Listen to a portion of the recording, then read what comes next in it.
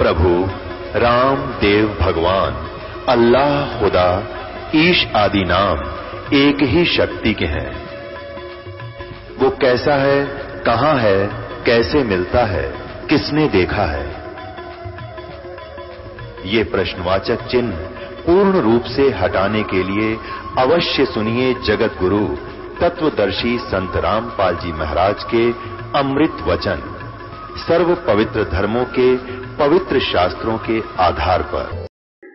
अर्षित और दूसरे के पदार्थ हर लेने वालों को मारने वाले हैं, जैसे होम के द्रव्यों को यथा योग्य व्यवहार में लाने वाले और सुख दुख को सहन करने और कराने वाले हैं, जैसे अंतरिक्ष को प्रकाश करने वाले और सतधाम युक्त हैं। अब ध्यान से सुन कि इसमें यह बात है, आप सतधाम युक्त हैं। सतधाम कहो, सतलोक कहो, सतदीप कहो, निजदीप कहो, अमरदीप कहो। अब जो परमात्मा सतधाम युक्त है तो वो आकार में भी होगा, जब उसका लोक है तो आकार में भी होगा। ये एक विचार की बात से देखो, ये पढ़ लेना ना किसी का जचे तो। वैसे ही उक्त गुणों के प्रसिद्ध आप सब मनुष्यों की उपासना करने योग्य हैं, ऐसा हम लोग जानते हैं। ये सरलार्थ है। अब हम आपको सुनाएंगे सत्यार्थ प्रकाश में से। उससे पहले ये तो हुआ सतधाम युक्त। खुद स्वामी दयानंद जी भी मानते हैं कि वो परमात्मा सतधाम युक्त, अपने धाम सहित है। युक्त माने सहित, शक्ति युक्त, शक्तिमान, शक्ति सहित यानी लोक सहित है। तो लोक सहित है तो आकार भी से मनुष्य रूप में वो है किसी आकार में। और वो कबीर साहब के हैं कि सतलोक से हम सतलोक में हम रहते हैं भाई, वहां सृष्टि है और वहां से हमारा लोक है। और उधर से स्वामी जी मानते हैं कि परमात्मा कोई आकार नहीं है और वो निर्गुण है, निराकार है, उसका आकार नहीं है। तो वेद को वो श्रेष्ठ ज्ञान मानते स्वामी जी। और वेद खुद बताते हैं कि वो परमात्मा सतधाम युक्त है। सतधाम युक्त है तो परमात्मा आकार में भी है। तो निराकार की परिभाषा सारी फेल हो जाती है। ये समझन की बात या खास। अब दूसरी यह है कि हम इसको यहां पर स्वामी जीओ ने कबीर शब्द को खत्म कर दिया, जबकि इसमें साफ लिख रखा वो कबीर नाम का परमात्मा। ध्यान तो सुनो। और उसी का सरलार दूसरे संस्कृत विजय ने कर रखा है, जो कि देखो ये श्लोक किसी के पर्सनल नहीं है, अपने निजी नहीं है।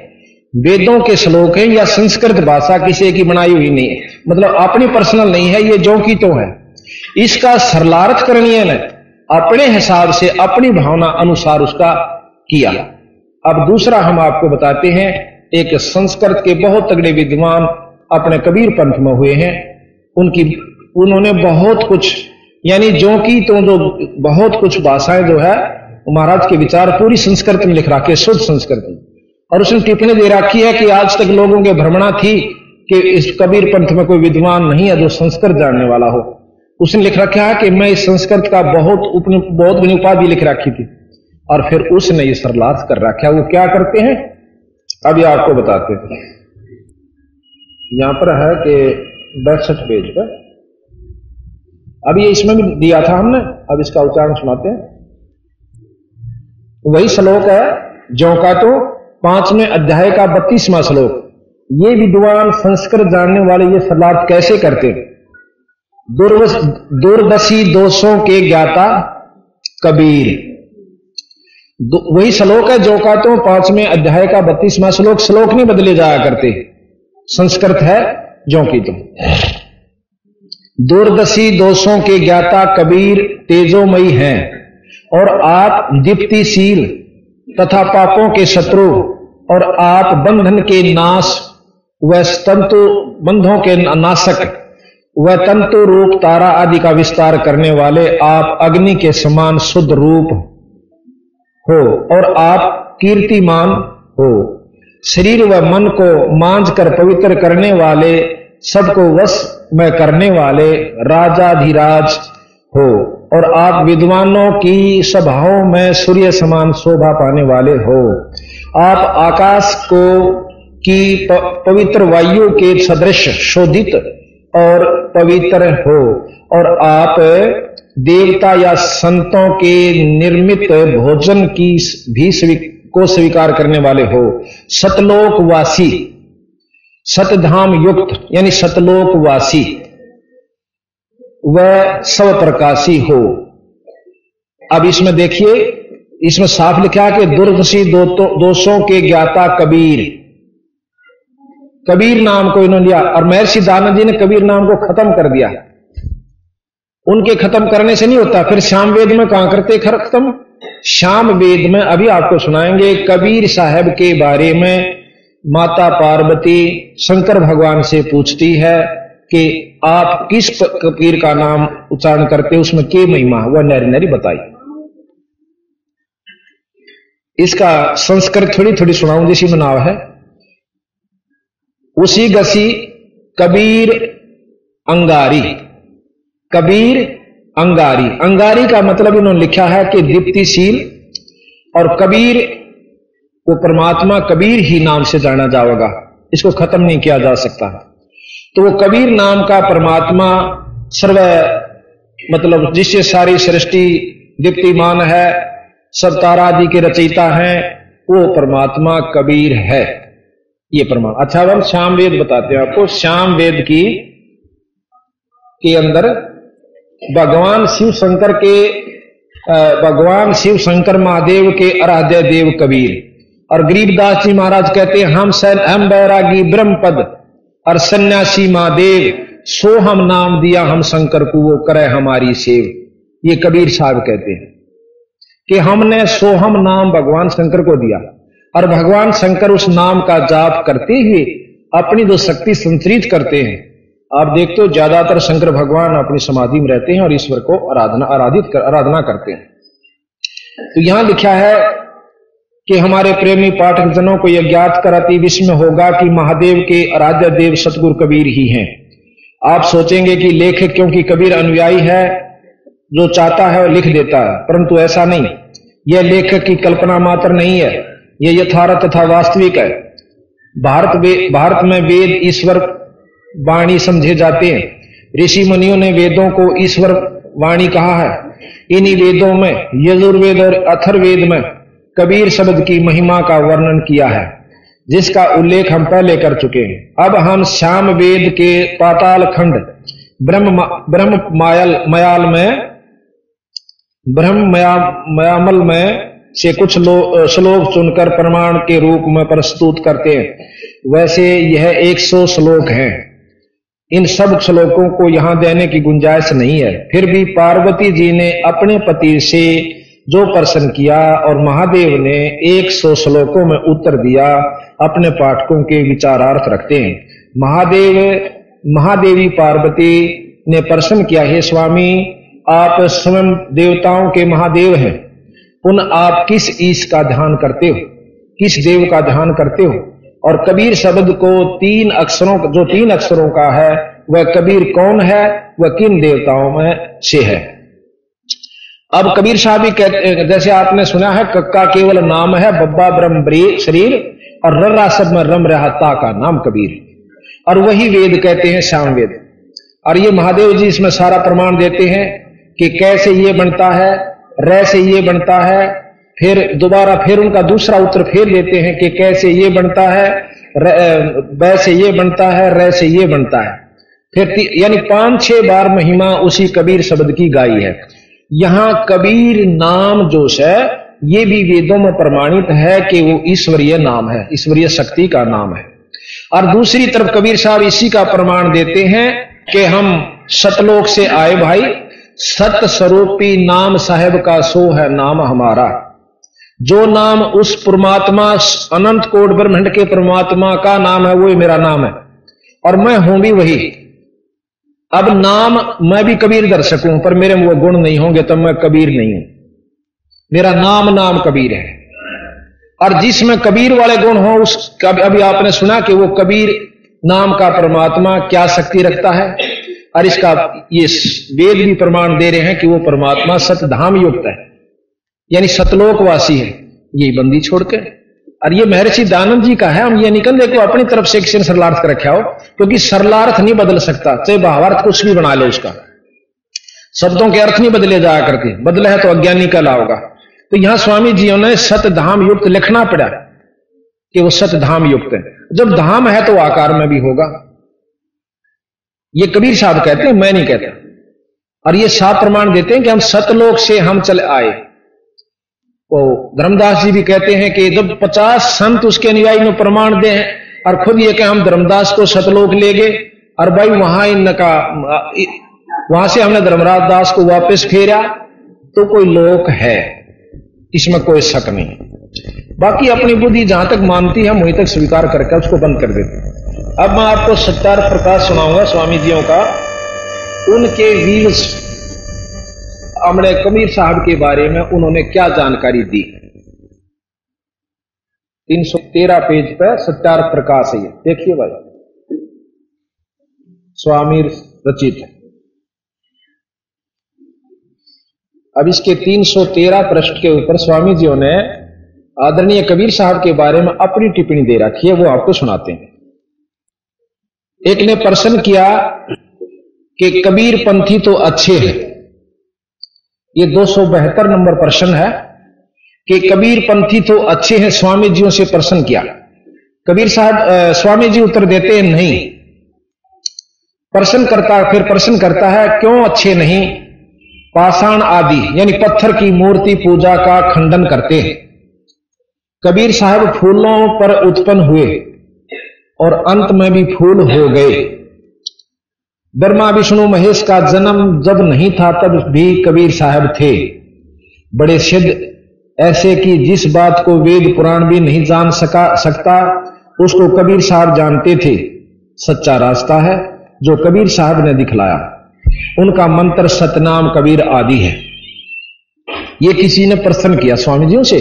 स्वामी जी उत्तर देते हैं पाषाण आदि को छोड़, वो तो पलंग, गद्दी, तकिए, खड़ाऊं, जोत और दीप यानी जोत जलावा उसकी भी पूजा करते हैं। पाषाण मूर्ति के न्यून है जो कि पत्थर की मूर्ति तभी घटिया से। स्वामी जी कहते हैं कि जिसको तुम लोग कहो ना पत्थर की मूर्ति की पूजा नहीं कर दे, जैसे भाई पलंग की, तकिए का और जोत जलावा से, ये घटिया मतलब पत्थर की मूर्ति से भी कमजोर से, घटिया से। ये स्वामी जी का व्यूज है। फिर कहते हैं कि क्या कबीर साहब बनूगा थे या कली थे? जो कली तो फूल का मतलब फूल बन गए होंगे। क्या कबीर साहब बनूगा व कलियां थी जो फूलों से उत्पन्न हुए और अंत में फूल हो गए? ये उनका अपना विचार है। यह जो बात सुनी जाती है, कबीर स्वामी जी कहते हैं यह जो बात सुनी जाती है कि वही सच्ची होगी कि कोई जुल्हा काशी में रहता था, उसका लड़के बालक नहीं थे। एक समय थोड़ी सी रात्रि थी, सुबह की। एक गली में चला जाता था तो देखा सड़क के किनारे एक टोकनी में फूलों के बीच में उसी रात्रि का जन्मा हुआ बालक था। वह उसको उठाकर ले गया, अपनी स्त्री को दे दिया। उसने पालन पोषण किया। जब वह बड़ा हुआ तो जुल्हे का काम करता था। किसी पंडित के पास संस्कृत पढ़ने के लिए गया, उसने उसका अपमान कर दिया पंडित जी ने, और कहा कि हम जुल्हाओं को नहीं पढ़ाते। इसी प्रकार कई पंडितों के पास फिरा परंतु किसी ने नहीं पढ़ाया। तब ऊंट पटांग बासा बनाकर, कबीर साहब के बारे में कहते हैं, तब ऊंट पटांग बासा बनाकर और जुल्हे आदि नीच लोगों को समझाने लगा। यानी स्वामी जी की दृष्टि में जो उनके अनुयायी हैं वो नीच बताए कि जुल्हा कैसे नीच व्यक्तियों को समझाने लगा। तंबूरे लेकर गाता था, भजन बनाता था।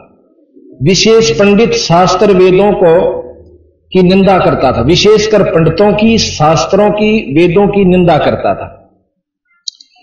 कुछ मूर्ख लोग उसके जाल में फंस गए। ये स्वामी जी के व्यूज हैं अपने कबीर साहब के बारे में कि कुछ मूर्ख लोग उसके जाल में फंस गए। जब मर गया तो लोगों ने उसको शद कर दिया, बना लिया, और वो शद था। जो उसने जीते जी बनाया था, लिखी थी को रचनाएं, उसको उसके चेले पढ़ते रहे। कान को मूंद कर जो शब्द सुना जाता है उसको अनाहत शब्द सिद्ध कर ठहराया, सिद्धांत ठहराया। मन की वृत्ति को सुरती कहते हैं, उसको उस सुनने में लगाना, उसी को संत परमेश्वर का ध्यान बतलाते हैं। वहां काल नहीं पहुंचता। बर्छी के समान तिलक और चंदन आदि लकड़े की कंठी बांधते हैं। भला विचार के देखो कि इसमें आत्मा की उन्नति और ज्ञान क्या बढ़ सकता है। यह केवल लड़कों के खेल के समान लीला है। ये स्वामी जी की व्यूज कबीर साहब के बारे में। अब आप देखिएगा, मेरे विचारों में कबीर साहब के बारे में स्वामी दयानंद जी ने ABC का भी नहीं दे रहा था। और इतने महान सत्यार्थ ग्रंथ को जिसको हम सब समाज बहुत आदर से मानते हैं, और उस समय ये लिखा है। जब एक कबीर साहब के बारे में ऐसा लिखा होगा तो बाकियों का हम नहीं कह सकते वो सच्चा था कि झूठा था। ये तो 600 साल पहले की बात है, कोई 1000 वर्ष पहले भी नहीं हो सकती ये बात कि भाई झूठ होंगी ये बातें। सिकंदर लोदी दिल्ली का बादशाह, उसके साथ जो उनकी वार्ता हुई आपको अभी बताएंगे। अच्छा, दूसरी तरफ यही स्वामी जी कहते हैं कि वो परमात्मा निराकार है, आकार में नहीं आ सकता। अच्छा, अब यही वेद का जो आपने यजुर्वेद का पढ़ा 5वें अध्याय का 32वां श्लोक में कहते हैं कि वो भगवान, वो परमात्मा सतधाम युक्त है, सतलोक सहित है। अच्छा, इब हम आपको यजुर्वेद में फिर उनके द्वारा लिखा हुआ वो कहते हैं कि परमेश्वर शब्द प्रयोग किया उन्होंने, परमेश्वर। अब परमेश्वर की संधि छेद कर लियो आप पे, इतना तो तकरीबन 5वीं 7वीं 8वीं 10वीं में सब ने सिखा में संधि छेद करना। परम माने श्रेष्ठ, ईश्वर यानी जगत, ईश भगवान, ईश शब्द है भगवान और वर उसका भी मालिक। ईश परमात्मा, जगदीश यानी जगत का भगवान, फिर ईश्वर उस भगवान का भी भगवान। ईश्वर दो तो हुए, एक के शब्द में 3 शब्द हुए से। और फिर परमेश्वर, उन दोनों से भी ऊपर की शक्ति और को श्रेष्ठ परमात्मा, परम ईश्वर, उनसे भी ऊपर का परम यानी शक्तिशाली भगवान।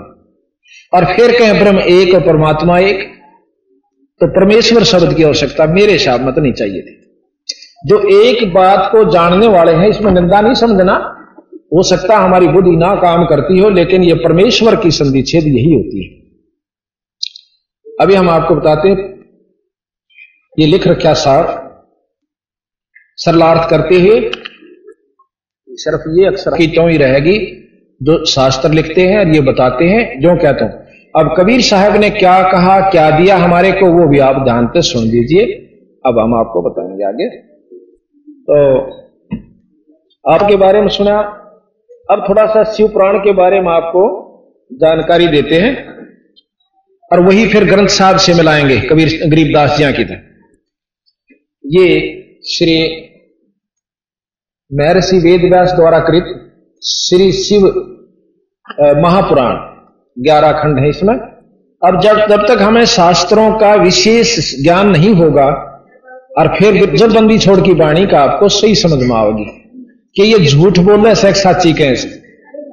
अब तो कोई आपने नौका देखा कि इससे शिव पुराण मैं सारे शब्द आपके पास ले आया। अब इसमें शिव पुराण में मोट सारी तखर नहीं पढ़ सकूंगा, ना सुना सकता, आप पढ़ लिए कभी को चाहे तो मोटी मोटी बता दें जो आपन आवश्यक है। इसमें शिव जी की, विष्णु जी की उत्पत्ति शिव जी से ऐसा लिखा है शिव पुराण में 121 पृष्ठ पे, 121 पृष्ठ पे। अभी और शिव पुराण, विष्णु पुराण भी मेरे पास है, वो आपको दिखाएंगे उसमें क्या प्रमाण है।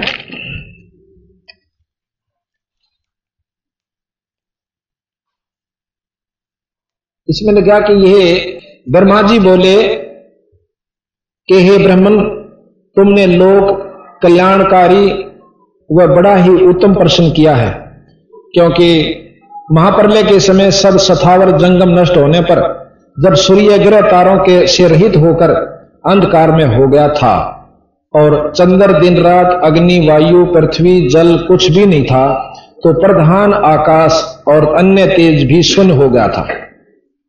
जब सत असत स्वरूप कुछ भी नहीं था, रह गया था, और जिसको निरंतर हृदयाकांक्षाओं में देखते हैं, जो मन वाणी से परे इंद्रियों के विषयों से रहित, नाम रूप और वर्ण रहित, स्थूल तथा सूक्ष्म भी नहीं है, हर्षव दीर्घ व लघु गुरु घटना बढ़ना भी कुछ नहीं होता, वह सत्य ज्ञान और अनंत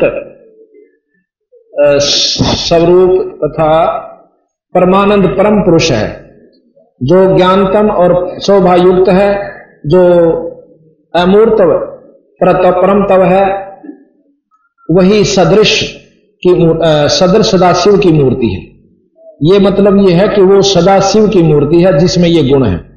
इसी को पंडित अवर्चनीय और पर्चनीय, अवर्चनीय तथा प्राचीन ईश्वर की मूर्ति कहते हैं। उसने अपने शरीर से स्वच्छंद शरीर वाली, कभी नाश न होने वाली शक्ति प्रकट करी, शिवजी ने करी। वही प्रधान प्रकृति, वही गुणवती माया और वही विकास से रहित बुद्धि तत्व जननी माता कहलाई। वही शक्ति अंबिका, प्रकृति संपूर्ण लोकों की ईश्वरी, त्रिदेवों की माता।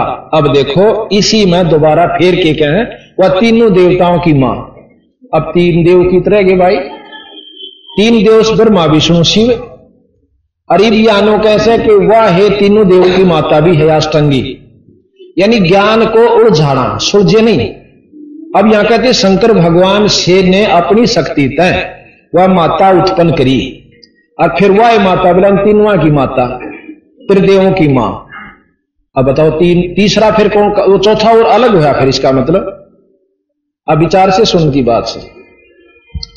और कबीर साहब फिर इसका सीधा सरल भाव से बताएंगे, वो कल शुरू करेंगे हम। एक हमने बोर्ड बनवा रखा पूरा लंबा चौड़ा, जिसमें सारा वर्णन दे रखा है, और वो फिर इन सारे शास्त्रां जोड़ देगा। अकिया नोर न्यो थी भाई, ये गलत हिसाब से, अपने मन हिसाब से जोड़े गए। तो यहां लिखा है त्रिदेवों की माता नित्य और मूल कारण कही गई, जिसकी 8 भुजाएं हैं, और जो विचित्र मुख वाली सुप्रभा है। सदाशिव ने उस शक्ति को साथ लेकर शिवलोक नामक क्षेत्र की रचना की। उसी उत्तम क्षेत्र को काशी कहते हैं, जो परम मोक्ष को देने वाली और सर्वप्रिय है। उस क्षेत्र में परमानंद शिव पार्वती सहित शक्ति सहित निवास करते हैं। अब पार्वती सहित शिव निवास करते हैं, और उधर कहते हैं शिवजी ने ही वह माता भी तैयार की। वो शिव कौन है, अब ध्यान से सुनना। सदाशिव ने उस शक्ति को साथ लेकर निवास करती है। हे मुने, प्रलय काल में भी वह क्षेत्र शिव पार्वती से रहित नहीं होता, और उसी से उसका अभिमुक्त कहते हैं। अच्छा, अब फिर कहते हैं धनुषधारी शिवजी ने पहले इसमें एक आनंद वन बनाया था। ये शिवलोक का जिक्र कर रहे हैं। उस आनंद वन में शिवा शिव के रमण करते करने पर हे नारद जी, उन्हें किसी दूसरे पुरुष से के निर्माण की इच्छा हुई, और उन्होंने सोचा कि हम इसका भार किसी दूसरे पर देकर शांति से काशी में केवल शयन करें। इस प्रकार निश्चय करके उसके दक्षिण के 10वें अंश में सुधा रूप आसव का व्यापार किया, जिससे त्रिलोक में एक सुंदर पुरुष का आविर्भाव हुआ, जो शांत और सतोगुण से युक्त एवं गंभीरता में सागर के समान था। तब उस अजय पुरुष ने प्रकट होकर परमेश्वर शंभु को प्रणाम कहा कि हे स्वामिन, मेरा नाम कहकर मेरे कर्मों का भी तो कहो। यह सुनकर प्रभु शिवजी हंसकर बोले कि सर्वत्र व्यापक होने से जगत में तुम्हारा विष्णु नाम प्रसिद्ध होगा। अब शंकर जियों से शिवजी भगवान ने विष्णु की उत्पत्ति दिखा दी। अब इसको घना पढ़ लो चाहे थोड़ा, इतना बतेरा हमने जिसके लिए हम पढ़ना चाहते थे। भक्तों को सुख करने वाले तुम्हारे और भी बहुत से नाम होंगे, तुम परम कार्य साधन के लिए दृढ़ता से तप करो। अब कहें विष्णु जी तप करके और यह साधना पाई। चलो, इसके बाद ब्रह्मा की उत्पत्ति विष्णु से। अब कहते हैं कि फिर ब्रह्मा की उत्पत्ति विष्णु जी के नाभि कमल तक हुई। ये भी प्रमाण, ये आपको फोटो भी दिखाया था। और शिव पुराण में क्या, विष्णु पुराण क्या कहता है वो कल भी दिखाया था, पर एक जरूरी होगा दोबारा उसको दिखाना, क्योंकि प्रकरण वही चल रहा है। अब आप देखिएगा इस फोटो में विष्णु भगवान से उत्पत्ति दोनों देवता, विष्णु भगवान से उत्पत्ति है नाभि कमल से ब्रह्मा, और शंकर जी को खुद विष्णु भगवान अपनी शक्ति प्रदान कर रहे हैं जब छोटे से थे। साफ आगे होगी। ये ब्रह्मा जी, ये शंकर जी, और विष्णु जी यहां कमल के फूल पर बैठे हुए। और इनकी नाभि से कमल की डंडी निकली, उसमें से कमल उत्पन्न हुआ, उसमें ब्रह्मा की उत्पत्ति बताते हैं। ये विष्णु पुराण अनुसार है। ये चित्र पढ़ लो चाहे ना पढ़ लो, चाहे सुना भी दूंगा। ये विष्णु पुराण के अनुसार है कि भगवान विष्णु से तीनों देवताओं की, दोनों देवताओं की उत्पत्ति हुई। अब बताओ विष्णु पुराण ने सच्चा माना कि शिव पुराण ने मानेंगे, या ब्रह्मा से? फिर आप देखिए ब्रह्मा से सारी उत्पत्ति है। ब्रह्म कुमारी आप जाकर देखिएगा, ये फिर आश्रम अपने में वो कहते हैं कि श्री ब्रह्मा जी जो है एक जगत में पहले पुरुष आए, उसको भगवान की संज्ञा में लेते हैं और उनसे सारी उत्पत्ति हुई। अब कबीर साहब के कहते हैं वो भी सुनियो आप काल। फिर कबीर साहब बिल्कुल दाना दाना गिन के, और वो फिर आपका समझ में आओगा बंदी छोड़ ठीक है ऐसे, अकीय शास्त्र ठीक है। अच्छा, इसके बाद विष्णु जी को इतना कमजोर सिद्ध कर रखा शिव पुराण में। आप देखिएगा कि एक समय राजा दक्ष ने, ब्रह्मा की उत्पत्ति सुनो पहले, और फिर उनकी आपस में विष्णु से झगड़ा होता है ब्रह्मा का। 123 पेज पे। अब पढ़ के सुना देता हूं, एक मिनट का है। ब्रह्मा की उत्पत्ति है। ब्रह्मा जी बोले, हे श्री नारायण, के शयन करने पर शिव जी की इच्छा से उनकी नाभि में से एक कमल की उत्पत्ति हुई। नारायण के शयन करने पर शिव जी की इच्छा से और नाभि के कमल तय एक कमल उत्पन्न हुआ नाभि से, जिसका विशाल और अनंत योजन का विस्तार और अनंत योजन की ऊंचाई थी। उसके साथ ही साथ अर्थात पार्वती सहित शिव जी ने मुझे उत्पन्न किया। इस प्रकार मैं, यानी कहते हैं कि उस कमल तय शिव जी ने विष्णु की नाभि में पैदा किया फूल, और मैं अपनी कृपा से फूल पर पैदा करके डाल दिया। ये ब्रह्मा जी की, मतलब शिव पुराण का अपने पात्र बना करके रचना की गई। शिव जी को प्रधान सिद्ध कर रहे हैं। इस प्रकार रहनेगर प्रगट हुआ, जिसके 4 मुख, लाल मस्तक और त्रिपुर धारण करते हुए मैंने उस कमल के अतिरिक्त और कुछ भी नहीं देखा। अतिरिक्त वहां मैंने कमल का फूल दिखा, कुछ नहीं दिखा। उस समय मुझे कुछ भी ज्ञान नहीं था, जिससे मैंने न तो यह जाना कि मैं कौन हूं और मुझे किसने उत्पन्न किया। कुछ ही क्षण पश्चात मुझे बुद्धि प्राप्त हुई और मैं कमल के नीचे में अपने कर्ता को ढूंढने लगा। हे मुने, तब मैं एक एक नाल को पकड़ता हुआ 100 वर्ष तक मैं नीचे को चला, किंतु मैंने वहां भी कमल की जड़ को नहीं पाया। फिर मैं कमल के ऊपर जाने की इच्छा करने लगा। हे मुने, जब मैं कमल के मार्ग द्वारा मैं ऊपर आया तो कमल की कली कली वहां मुझे तप करने की मंगलमय वाणी सुनाई पड़ी।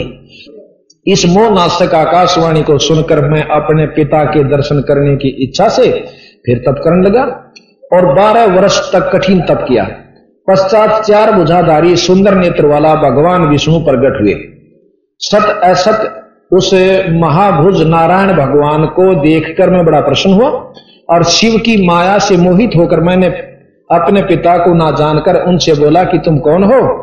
फिर मैंने अपने हाथ से उस सनातन पुरुष को जगाया, परंतु मेरे तीव्र हाथों द्वारा जगाए जाने पर वह अक्षण मात्र के लिए ही जागे और मुख से बोले कि तुम निर्भय होकर जाओ, मैं तुम्हारी संपूर्ण मनोकामनाओं को पूर्ण करूंगा। विष्णु भगवान से ने कही।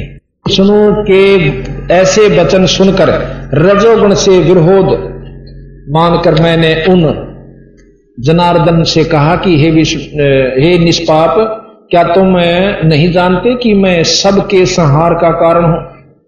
ब्रह्मा जी कहे, मेरे में गुस्सा हुआ कि मैं बोला तुम नहीं जानता कि मैं सबके संहार का कारण हूं और तुम शिष्य जैसा मुझ पर शासन करते हो। मैं साक्षात जगत का कर्ता, प्रकृति का प्रवर्तक, सनातन ब्रह्मा और विष्णु से उत्पन्न होने वाला और शिव की आत्मा हूं। अब तो ऊपर तन्यू कह रहे हैं कि मैं तेरे से भी ऊपर हूं और ब्रह्मा विष्णु से उत्पन्न होता हूं, और फिर न्यू कह मैं थारे से ऊपर हूं। अब ध्यान तो सुनने की बात सही है। ब्रह्मा और विष्णु से उत्पन्न होने वाला और शिव की आत्मा हूं। वेद मुझे स्वयंभू, सम्राट, परम श्रेष्ठी और श्रेष्ठ कहते हैं। ये नारद, जब मैंने ऐसा कहा तो रामापति भगवान मुझ पर बहुत क्रोध हुए और कहने लगे कि तुम तो मेरे ही अविनाशी अंग के से उत्पन्न हुए हो। क्या अब तुम निर्दोष नारायण जगन्नाथ को भूल गए? यहां विष्णु भगवान कहता है ब्रह्मा तुम मेरे से उत्पन्न हुआ, उधर से कहते हैं कि शिवजी की कृपा से मैं उत्पन्न हुआ। निसंदेह तुम मेरी ही नाभि से उत्पन्न हुए हो, परंतु इसमें तुम्हारा अपराध भी तो नहीं, क्योंकि तुमको मैंने अपनी माया से मोहित कर दिया। हे चतुर्मुख, यह मेरा वचन सत्य है कि सब देवों का ईश्वर मैं ही हूं और मैं ही सब का करता हूं, हरता हूं, भरता हूं और व्यापक हूं। विष्णु भगवान कहे मैं सब कुछ हूं और मैं ही अद्वितीय परब्रह्म, पितामह, परम तत्व, ये सब कुछ मुझ में चराचर जगत स्थित है। तो मेरी शरण में आओ, मैं तुम्हारी सब दुखों की से रक्षा करूंगा। ब्रह्मा जी कहते हैं कि जब भगवान विष्णु ने ऐसा कहा तो मैं क्रोध होकर उनसे बोला कि तुम कौन हो? बहुत बकवास कर रहे हो, तुम परब्रह्म ईश्वर नहीं हो, तुम्हारा भी कोई करता होगा। शंकर जी की माया ने मुझे मोहित कर दिया था। मैंने हरि से रोमांचकारी युद्ध आरंभ कर दिया, तब मेरे और उनके बीच में एक लिंग प्रकट हुआ। हमारा झगड़ा बंद करवाने खातिर एक लिंग प्रकट हुआ। हम दोनों ने उस देव को नमस्कार कर अपना अपना युद्ध बंद कर दिया और प्रार्थना की कि हे महाप्रभु, आप शीघ्र ही हमें अपने वास्तविक रूप का दर्शन दिखाओ। तो इस प्रकार कहते हैं कि फिर भगवान विष्णु शंकर भगवान ने हमें दर्शन दिए और उन्होंने बताया कि तुम मेरे द्वारा निर्मित हो और ये मेरी शक्ति है। तो इस प्रकार इसमें जो भागवत के अंदर लिखा है उसमें लिखा है कि ऐसे इनका झगड़ा हुआ। फिर कहते हैं कि उस लिंग की म्याद देखने खातिर में कितना अक्स है। कहते हैं विष्णु भगवान तो ऊपर न चाल पड़ा ना, ब्रह्मा जी तो ऊपर न चला और शंकर भगवान तले न चला गया, पाताल ही चला गया। क्योंकि उस लिंग का कोई बेरा नहीं पिटा कितना लंबा से। और विष्णु भगवान ने ताकि नो कह दिया मन्नत पता नहीं चला वो कितना लंबा है। ब्रह्मा जी ऊपर गया था, उसने आकर और उल्टा ही बोल दी झूठ। न्यू बोला बस यूं थोड़ी ही दूरता ही का से। कहते इस बात ने सुनकर शंकर भगवान ने एक वीरभद्र नाम का अपना गण अपनी शक्ति से तैयार किया और उसने आकर और भगवान ब्रह्मा जी का 5 मुंह थे इसका पहला एक सिर काट दिया। सिर काट दिया तो सब कांपने लग गए। विष्णु वीर वो ब्रह्मा जी भी क्या बात हुई कि तुमने हमारे इष्ट की बेइज्जती करी, झूठ बोली है कि मैंने वहां पर उसको दर्शन कर लिए और उसकी म्याद पागी। तो इतने में शिव जी प्रकट हो जाते हैं, उन्हें रख रखाव कर दिया। भाई चले एक काट दिया जो काट दिया, प्राज्ञ मत काटिए, यह सजा बतेरी से। अब कहते हैं भगवान विष्णु ब्रह्मा जी का 4 मुख रह गए, चतुरानन कहते हैं इनको। अच्छा, अब तो यहां पर हम आपको फिर बताएं कि एक समय, अब सारा नहीं पढ़ना चाहता क्योंकि पढ़ने में देर लगे। एक समय पार्वती और शंकर भगवान शिव जी अपने नंदी पर सवार होकर और आकाश में उड़ रहे थे। उन्होंने देखा कि रामचंद्र जी और एक व्यक्ति 2 व्यक्ति किसी विलाप में रो रहे हैं और तड़प तड़प कर वृक्षों की कौड़ी भर रहे हैं। पशुओं से पूछ रहे हैं भाई तुमने कोई सीता देखी, तुमने मेरी सीता देखी, विलाप कर। उनको जाकर के शंकर भगवान ने ऊपर से नमस्कार किया आदर से। अब पार्वती कहने लगी कि आप इस व्यक्ति को जो इसी बुरी तरह रो रहा है इसने नमस्कार क्यों करते हो? तो शिव जी भगवान कहने लगे ये पारब्रह्म परमात्मा है, ये 3 लोक के मालिक है, ये भगवान है और इनकी कोई दासी को पत्नी को कोई उठा ले गया, तो पार्वती ने बोले मत ना मानो इस बात ने कि ये भगवान होकर और इनकी औरत ने ठा ले गया और फिर इतना इसमें दुख। न बोला तू रहने दे या ठीक बात से मैं जो कहूं। शंकर जी बोले कि यह सत्य है। पार्वती जी नहीं मानी, न बोली मत परीक्षा लूंगी। शिव जी भगवान ने बोले देख परीक्षा ना लिए, मेरी बात मान जा, अकाछा को ना लो। भगवान शिव जी चले गए बाहर अपना कोई तप साधन करने खातिर, पाछे तय सीता का रूप बनाया और भगवान राम के सामने चले गई। उसने सोचा था कि जानते मुझे स्वीकार करेगा और बहुत जैसी शांति प्रकट होगी। कहती जो ही मैं भगवान राम के सामने गई तो भगवान ने मुझे देखते ही बोला हे दक्ष पुत्री माया, हे दक्ष की बेटी पार्वती तू क्या करना यार। भगवान ने कहां छोड़ आई। ने बोली मैं बहुत शर्मिंदा हुई, मैं तो गड्ढ गई पानी में। ए महाराज तुम सच्चे भगवान सो। वापस आ गई तो ठीक है। भगवान शंकर कहने लगा कि परीक्षा ले आई अकना मन को परीक्षा अच्छा। और भगवान शिव जी ने जान लिया कि यह झूठ बोला से। अब उसने मन से पार्वती को त्याग दिया कि तू मेरा काम नहीं रही, पत्नी रूप में मैं स्वीकार नहीं कर सकता। क्यों?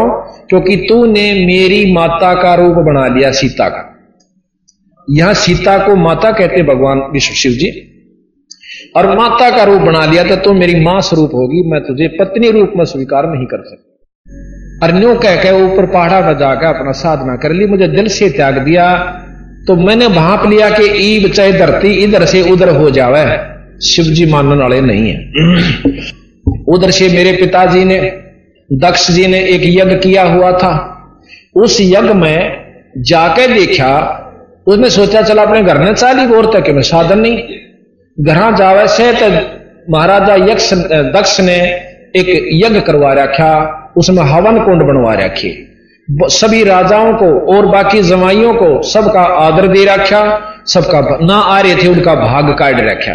पर शिव जी नहीं गए हुए थे, ना बुलाए थे और उनका भाग भी नहीं काट रखे थे।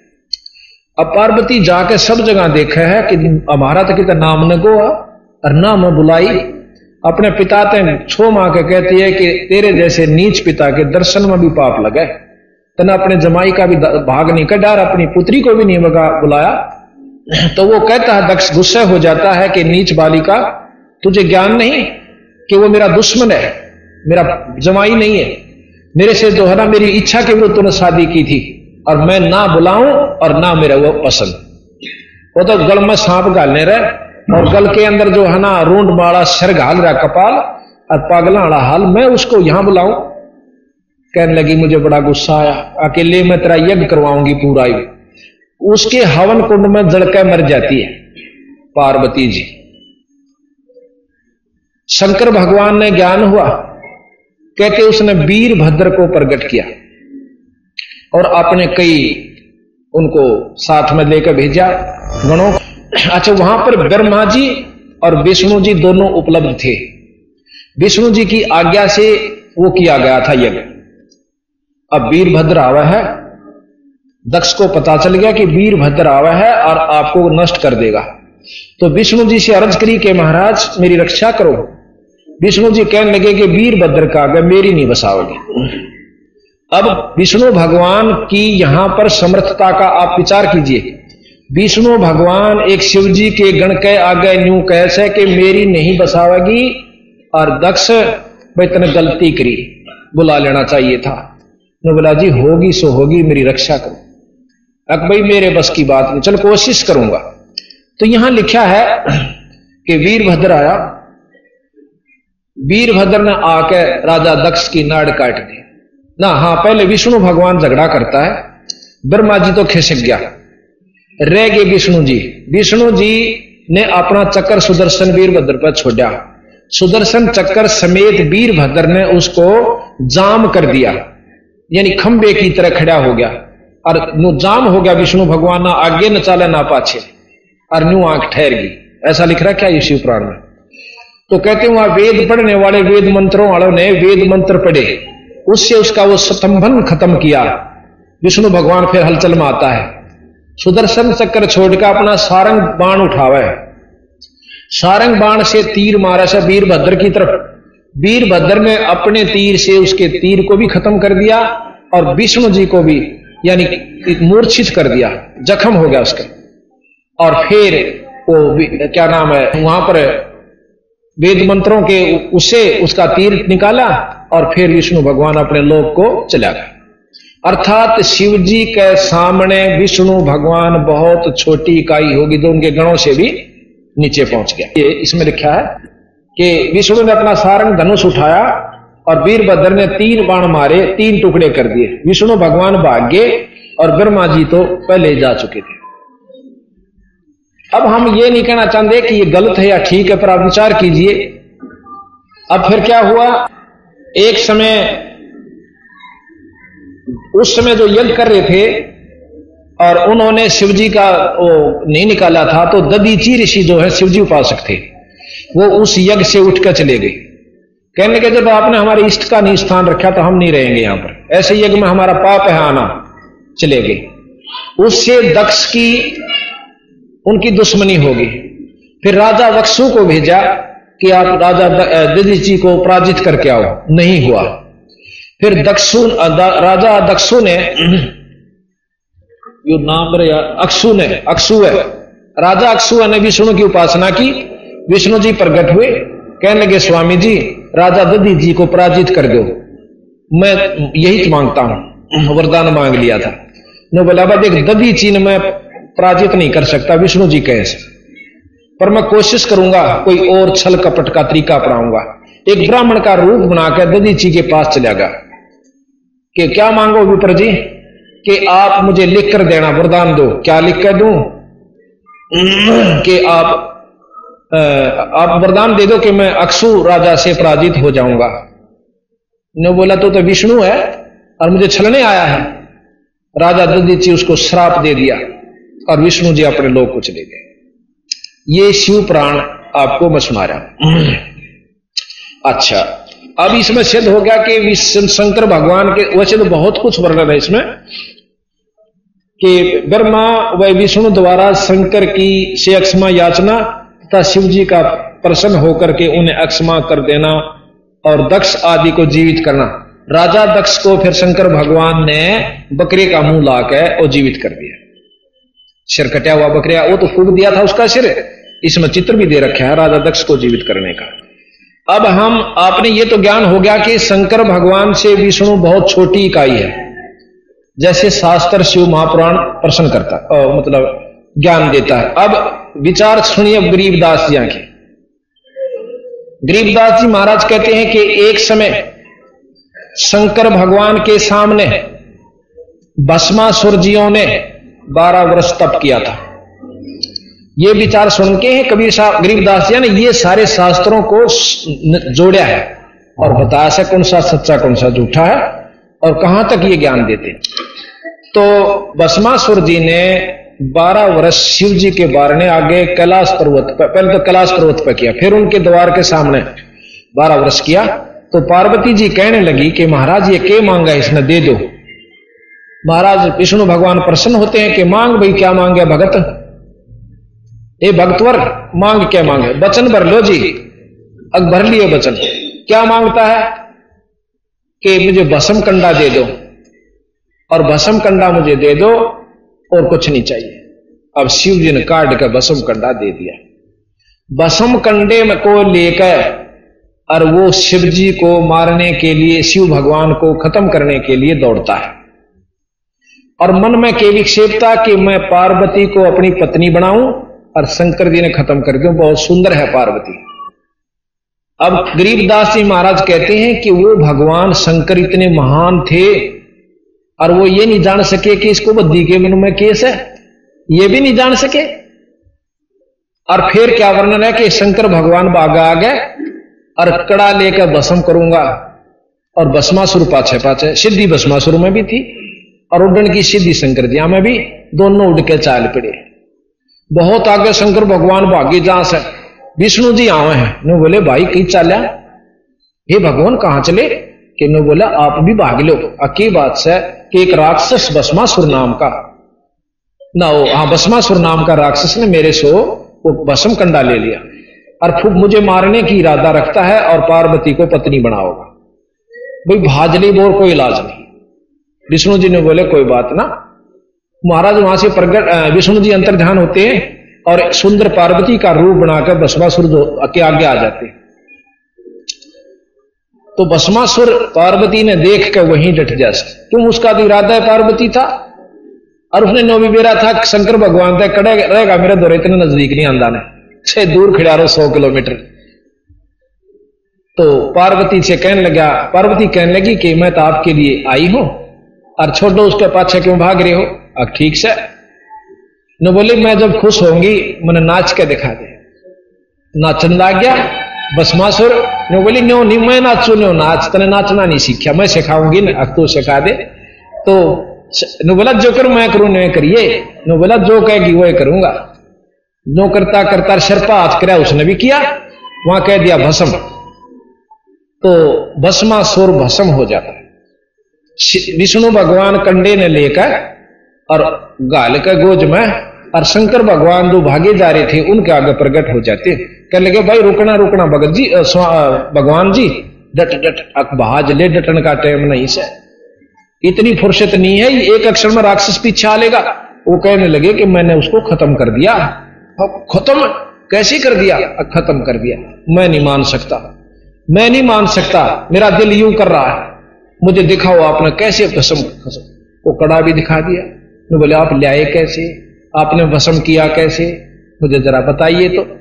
तो कहने लगे कि उसी समय उन्होंने एक लड़की का रूप धारण किया, बहुत सुंदर। वहां से अंतर ध्यान हो गए, इतनी दूर दिखा एक बहुत सुंदर लड़की, बहुत सुंदर बाहर बना दिया, आधा शरीर नंगा आधा ढका हुआ और उड़ता जा रही है और नाच रही है।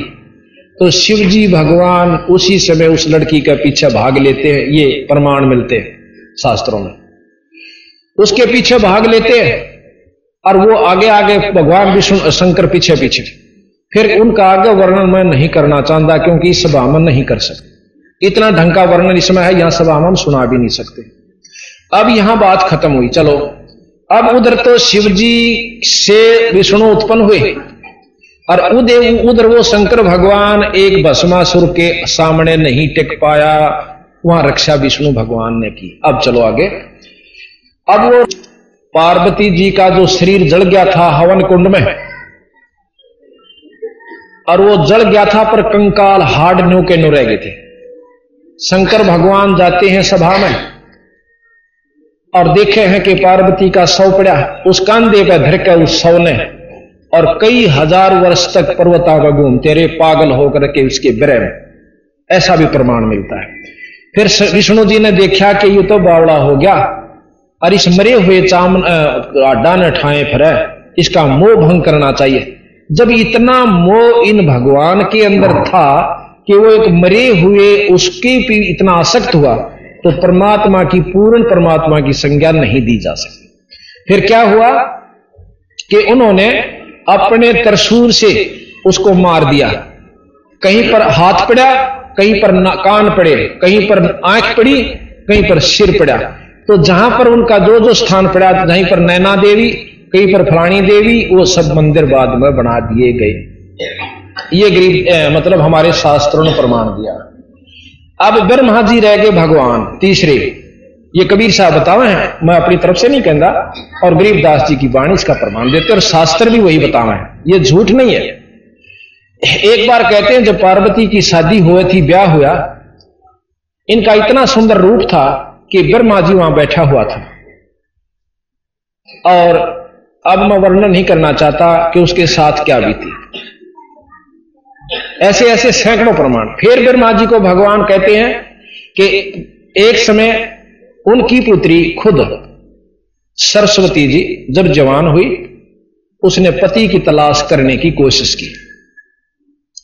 तो ब्रह्मा जी उससे कुछ क्षण पहले देवताओं को अपनी सभा में प्रवचन कर रहा है कि भी देखो बुरे कर्म का बुरा फल होता है, परतरियागमन का महापाप होता है।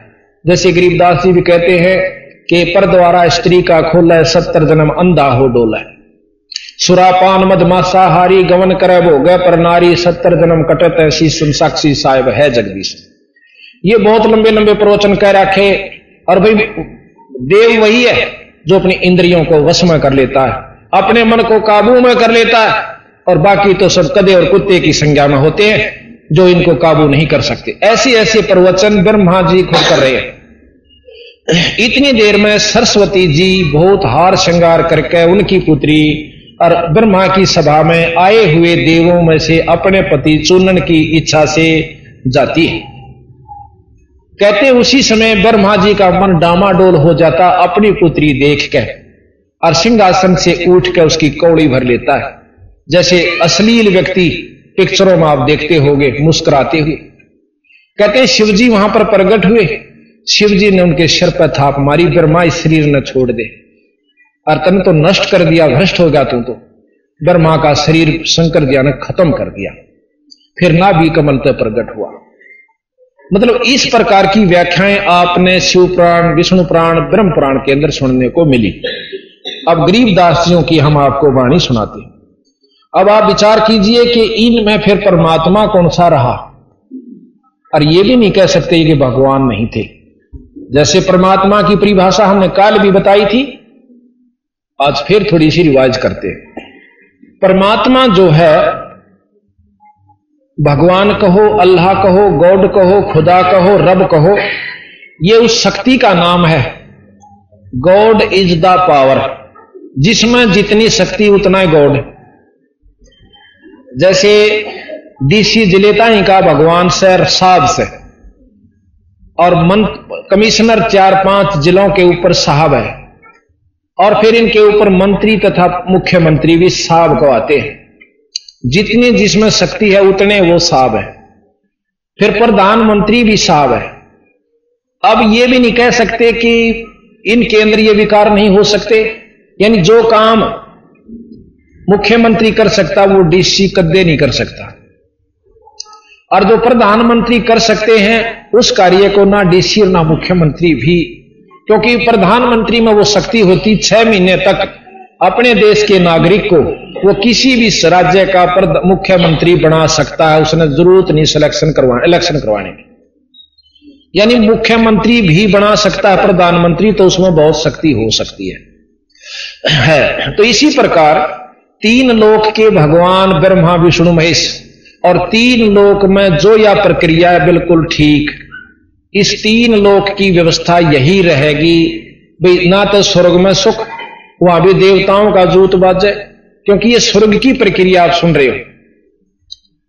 और जैसा कि कल प्रकरण दिया था कि गौतम ऋषि इंद्रपुरी में, इंद्र का गुरु, इंद्र देवताओं का राजा सुरपति कहलाता है, और वो अहिला के रूप के ऊपर मोहित हो जाता है, ये शास्त्र बताते हैं। मुर्गे से या जैसा भी कहा उन्होंने किया, चंद्रमा को साक्षी रखा, जाकर के दुष्कर्म करना चाहा। गौतम ऋषि जल्दी वापस आगे नहा के, आगे वो पाए, उनको धोती मारी, श्राप दे दिया, अहिला पत्थर की होगी, और इंद्र के 1000 भाग योनि स्त्री वाली बड़ी। उसके बाद अब आप देखिए, जब वहां भी ऐसे दुख हैं कि कोई भी सुखी नहीं, तो उसी लिए गरीबदास जी महाराज कहते हैं कि स्वर्ग हमने भी देखा पर हमारा मन नहीं लग गया। सुन मंडल यानी और ऊपर को चले, भाई काल कर्म सब भाग गया। अब ये बात जब ज्ञान हो जाएगा कि हमने किस इष्ट की उपासना करनी चाहिए और कहां तक हम किस उपासना से क्या लाभ मिलेंगे, उपासना क्या चीज है। जैसे हमने डिप्टी कमिश्नर से मेल करना है तो उसके लिए कोई उसका खास आदमी पकड़ना पड़ेगा अपनी सही काम को भी करवाने के लिए, ताकि उसको यह विश्वास हो जाए कि ये आदमी आया है तो ये बिल्कुल सही आदमी को लेकर आया होगा। तो वो बिचौलिया जो सब वो गुरु कहलाता है। अब थोड़ी सी गुरु की परिभाषा हम बताते हैं। अब परमात्मा तो आप जान गए कि जैसे 3 लोग के तो ये हो गए ब्रह्मा विष्णु महेश, और 21 ब्रह्मांड का परमात्मा ब्रह्म है जिसका वेद वर्णन करते हैं। और 21 एक ब्रह्मांड की ज्ञान भी ब्रह्मा विष्णु महेश को नहीं है। 21 ब्रह्मांड के से 21वें ब्रह्मांड पर वो परमात्मा यानी निरंजन ज्योत निरंजन जिसको कहते हैं, वो आकार रूप में अपने लोक में है। तो ब्रह्म को जो है, ब्रह्म हुआ 21 ब्रह्मांड तक का भगवान, इससे ऊपर पार ब्रह्म। ब्रह्म और पार ब्रह्म आप दो शब्द हर समय सुनते हो, ब्रह्म तथा पार ब्रह्म। कबीर साहब कहते हैं कि जब दो नाम हैं तो शक्ति भी दो होंगी। अब परमेश्वर शब्द आपने सुना था, जो कि वेदों में भी प्रमाणित है, और जो कि एक ईश्वर को मानने वाले महर्षि दयानंद जी भी परमेश्वर शब्द का प्रयोग करते हैं। तो आप विचार कीजिए कि परमात्मा एक कहां रहा। ईश, अभी पहले भी बताया था, ईश जगदीश, जगत का यानी सारी सृष्टि का परमात्मा भगवान, ईश्वर उसका भी भगवान, और परमेश्वर, इन दोनों भी ऊपर की शक्ति को परमेश्वर कहा जाएगा। तो इसी प्रकार ब्रह्म और परब्रह्म, दादा परदादा, यानी परब्रह्म उससे श्रेष्ठ शक्ति। ब्रह्म क्या चीज है? वो गुण, वो शक्ति जिसमें ये गुण है जो हम देते हैं, निराकार है और सब वस्तुओं का पालन करने वाला है, पालन पोषण करने वाला है, 5 तत्वों का प्रधान है। ये गुण ब्रह्म है। इससे ऊपर परब्रह्म है, जिससे इससे सुपीरियर गुण होते हैं। उसके ऊपर पूर्ण ब्रह्म, और कबीर साहब बताते हैं कि पार ब्रह्म से ऊपर एक पूर्ण ब्रह्म शक्ति है, जिसको सतलोक के मालिक सतपुरुष कहा। तो ज्योत निरंजन जो है ये ब्रह्म है, अक्षर पुरुष, अवगत पुरुष ये परब्रह्म है। और जब महाप्रलय होती है तो गरीबदास जी महाराज कहते हैं कि महाप्रलय में 21 ब्रह्मांड तक खत्म हो जाते हैं, ब्रह्म की स्थिति समाप्त हो जाती है, वो परब्रह्म में समा जाते हैं। वहां पर इन जीवों का अलग अलग ढंग से रख दिया जाता है। कामी उसमें रहेंगे, क्रोधी उसमें रहेंगे, गरीबदास जी के विलास बोध में आप पढ़ लीजिए। तो इससे आगे पूर्ण ब्रह्म है। पूर्ण ब्रह्म के नुमाइंदे बंदी छोड़ कबीर साहब और गरीबदास जी अपने इस मर्तब मंडल में आए अपना ज्ञान देने के लिए। विष्णु भगवान के अवतार राम और कृष्ण आए अपना ज्ञान देने के लिए। उन्होंने अपने ब्रह्म तक का ज्ञान दिया, इन्होंने परब्रह्म तथा पूर्ण ब्रह्म तक का ज्ञान दिया। ये प्रमाणित सतगुरु महाराज करते हैं। फिर महाराज ने इन्होंने कहा कि देखो, जितनी भी शक्ति विष्णु भगवान में है वो 3 लोक के अंदर सबसे अच्छी बताई, क्योंकि सात्विक मतलब सतोगुणी है और सबके पालन करता है, इनको बिसराया नहीं। पर यह जरूर बता दिया कि ये 3 लोक तक के परमात्मा है, इनसे ऊपर एक और शक्ति है जिसको ब्रह्म कहते हैं, ब्रह्म से ऊपर परब्रह्म और पूर्ण ब्रह्म। अब हम गुरु की, अब कहते हैं ना संत सब बराबर होते हैं, गुरु सब बराबर होते हैं, नहीं। गुरु नाम बराबर हो सके पर गुण में अंतर होता है। अब गुरु थोड़ा सा बताएं, गुरु क्या होता है? गुरु एक बिचौला होता है, जो कि जिस व्यक्ति से हमने काम लेना हो उसका खास आदमी से हम मिलेंगे तो वो काम हो पाएगा। आम व्यक्ति से नहीं होगा, जो कि वहां तक पहुंचता नहीं और उड़े नो कह मैं तो खूब जानू सूसने और मेरा खास आदमी से और उन बंडाएं जाग तड़के मिलेगा, आज नहीं मिलता। तो इस प्रकार जो नकली गुरु हैं, जो जिस इष्ट की उपासना करते हैं, उनका भी पूरा लाभ नकली गुरुओं से नहीं मिल सकता, ऐसा कबीर साहब बताते हैं। प्रथमतः जिस भी इष्ट की हम उपासना करना चाहें वो पहले इष्ट सेलेक्ट करना।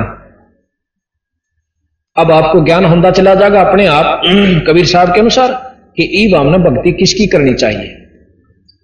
3 लोक की अवस्था बताएंगे, उसमें क्या होता है।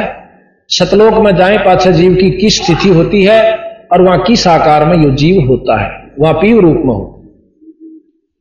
इस प्रकार अब हमने पहले सिलेक्ट किया, मान लो विष्णु भगवान की उपासना। विष्णु भगवान का उपासक प्रथम तो वो संत चाहिए जो विष्णु जी का उपासक है, और फिर उसके बाद हमने खास आदमी चाहिए विष्णु जी से मिलाने वाला। फिर विष्णु जी के लोक में हमें क्या लाभ होगा ये ज्ञान होना चाहिए। विष्णु लोक में जाकर के हम अपनी कमाई को खाकर वापस आ जाएंगे। जितनी भी हमने भक्ति यहां करी, अपने किए हुए कर्म को उस विष्णु लोक में भोग के फिर वापस, और भूंडे कर्म नरक में, अच्छे स्वर्ग में, और फिर लक 84। ये प्रमाण दिया संतों ने कि ये स्वर्ग की व्यवस्था है, क्योंकि गीता जी का ज्ञान सबसे श्रेष्ठ है। उसमें कहा कि जैसे कर्म जीव करता वैसे भोग भोगने अवश्य पड़ेंगे। अब कर्म तो अच्छे भी होते हैं और माड़े भी होते हैं, अच्छे थोड़े हों से बुरे ज्यादा होते हैं, 100 तक, तो दोनों भोगने पड़ेंगे। जब तक हम विष्णु उपासक हैं, शंकर जी उपासक हैं या ब्रह्मा जी के उपासक हैं, क्योंकि विष्णु अभी प्रमाण पहले भी दिया था, पर नई संगत हर बार नई जुड़ती है, उसको थोड़ा थोड़ा फिर रिवाइज कराना पड़ रहा है कि त्रेता युग में भगवान रामचंद्र जी ने बाली जी को मारा था, जो सुग्रीव का भाई था। और भाई फिर ने बोला मेरा बदला कर दोगे, द्वापर युग में दूंगा। कृष्ण के रूप में बालिया रूपी जीमर ने, एक बालिया नाम का जीमर था, उसने भगवान विष्णु यानी कृष्ण के तीर मारा पांव में और वो बदला लिया। अब गरीबदास जी महाराज कहते हैं जब ये अपने बदले को देने के लिए आना पड़ता, अपने कर्म भोगने पड़े हैं, तो भाई आप इनकी उपासना तो के चाहो सो हमने ये बताओ।